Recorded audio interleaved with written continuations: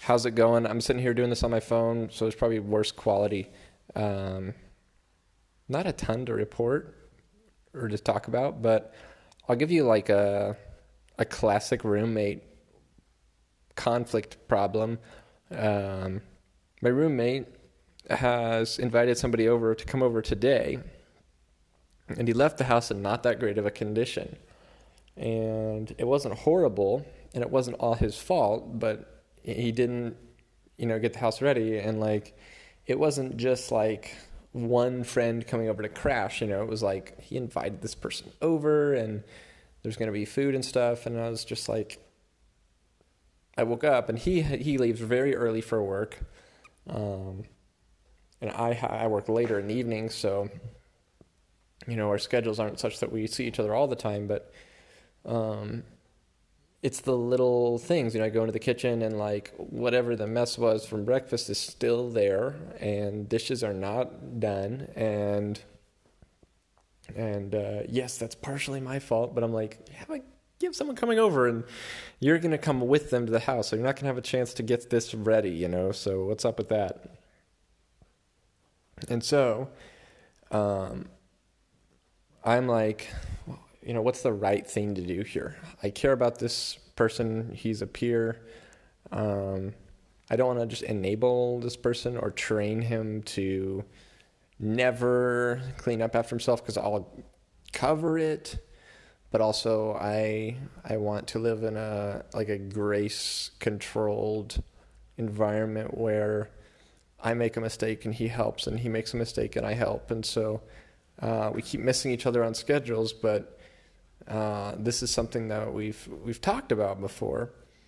And so I'm like, let me just clean it and think about it while I do it, and one way or another, it's best if I make the house clean. So I'm in the process of that, and halfway through, the guy calls and says he's not able to come over today, which is great with me. And so what I ended up doing was like, I left some of the house the way it was, and some of it, I finished off. And so hopefully tonight we can have a conversation where we look at both rooms and just be like, okay, what does it mean if a guest comes over and sees this? What does it mean if a guest comes over and sees this? And I'm not doing that to say I'm better or say that my way of thinking is better, or that my whatever is better. But I want to show him the value of entertaining guests well and hosting well, and how caring about others can make us clean the kitchen in the morning before we go to work because people are coming over. And I know that's little things, but that's what you have to deal with, the conflicts you have when you live with other people. And so we're going to try and work that out tonight. I'm about to go into work, and then he'll get back pretty soon after I leave, and we can hopefully chat about it tonight. But yeah, that's a classic, like, okay, I don't want to enable, and I don't want to just be, a law focused, like you did this and that or whatever. And it's like, no, who cares? Like, get over yourself. You can clean the kitchen for somebody else every now and then, but I don't want to put him in a place where in 5 years with his next roommate, he's not learned, that can be a way to care about people. So that's my conversation tonight. Got some stuff fixed today in the house. Didn't have hot water in the sink, so we had turned off hot water completely. But today I learned that we can turn hot water off in the sink and keep it on elsewhere. So someone showed me that.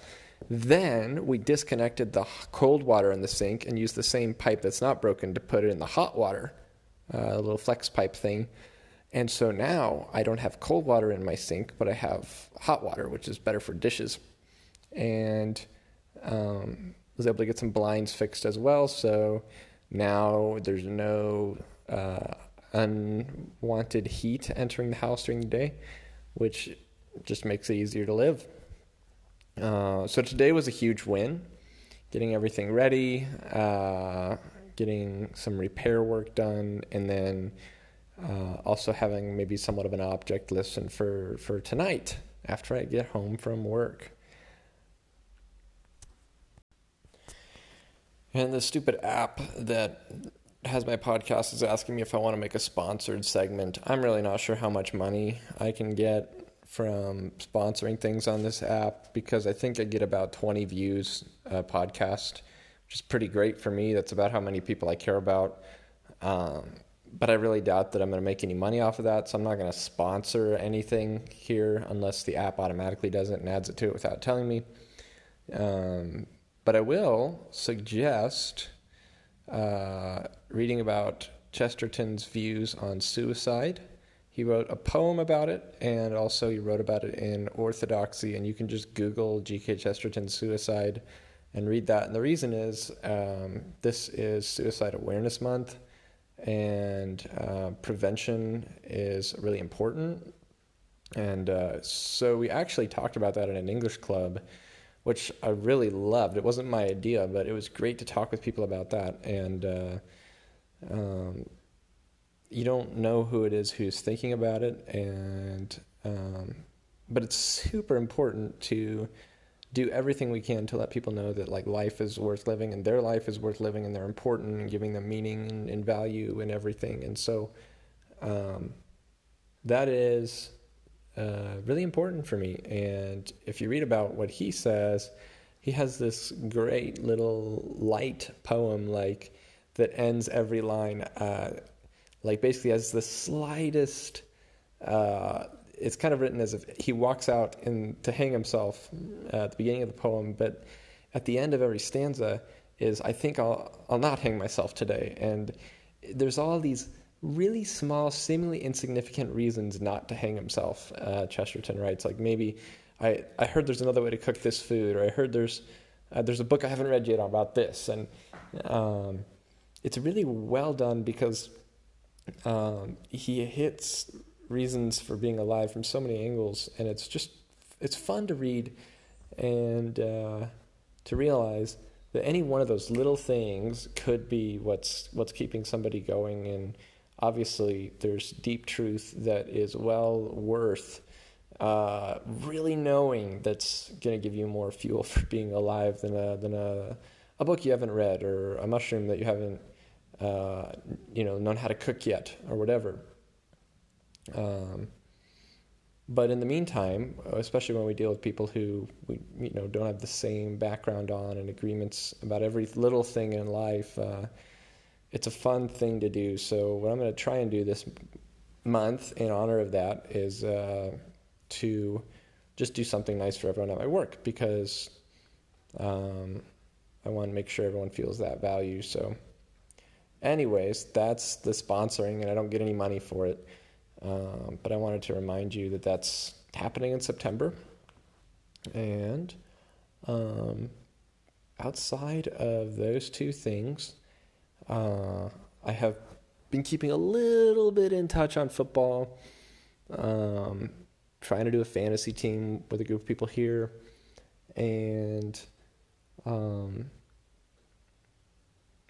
yeah, that's what I have for you now. I'm going to go ahead and upload this before I spend more time thinking about what to say next. But if you have time to look up Civil Defense Spot on YouTube, I think that's what it's called, you can find a bunch of Cold War songs that were written from maybe the 40s to the 60s. They're either Cold War or World War III, or some kind of parody or insane song, and they're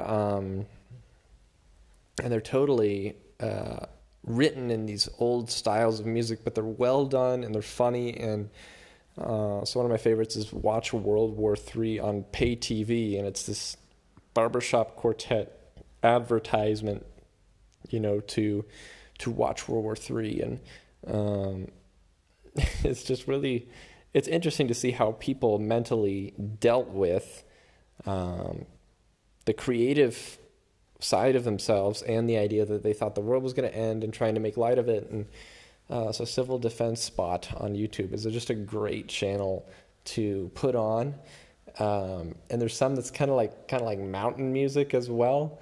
And some of it's secular, some of it's religious, but it's all this like, are you ready for the atomic power, And so put it on and enjoy it, and let me know what you think.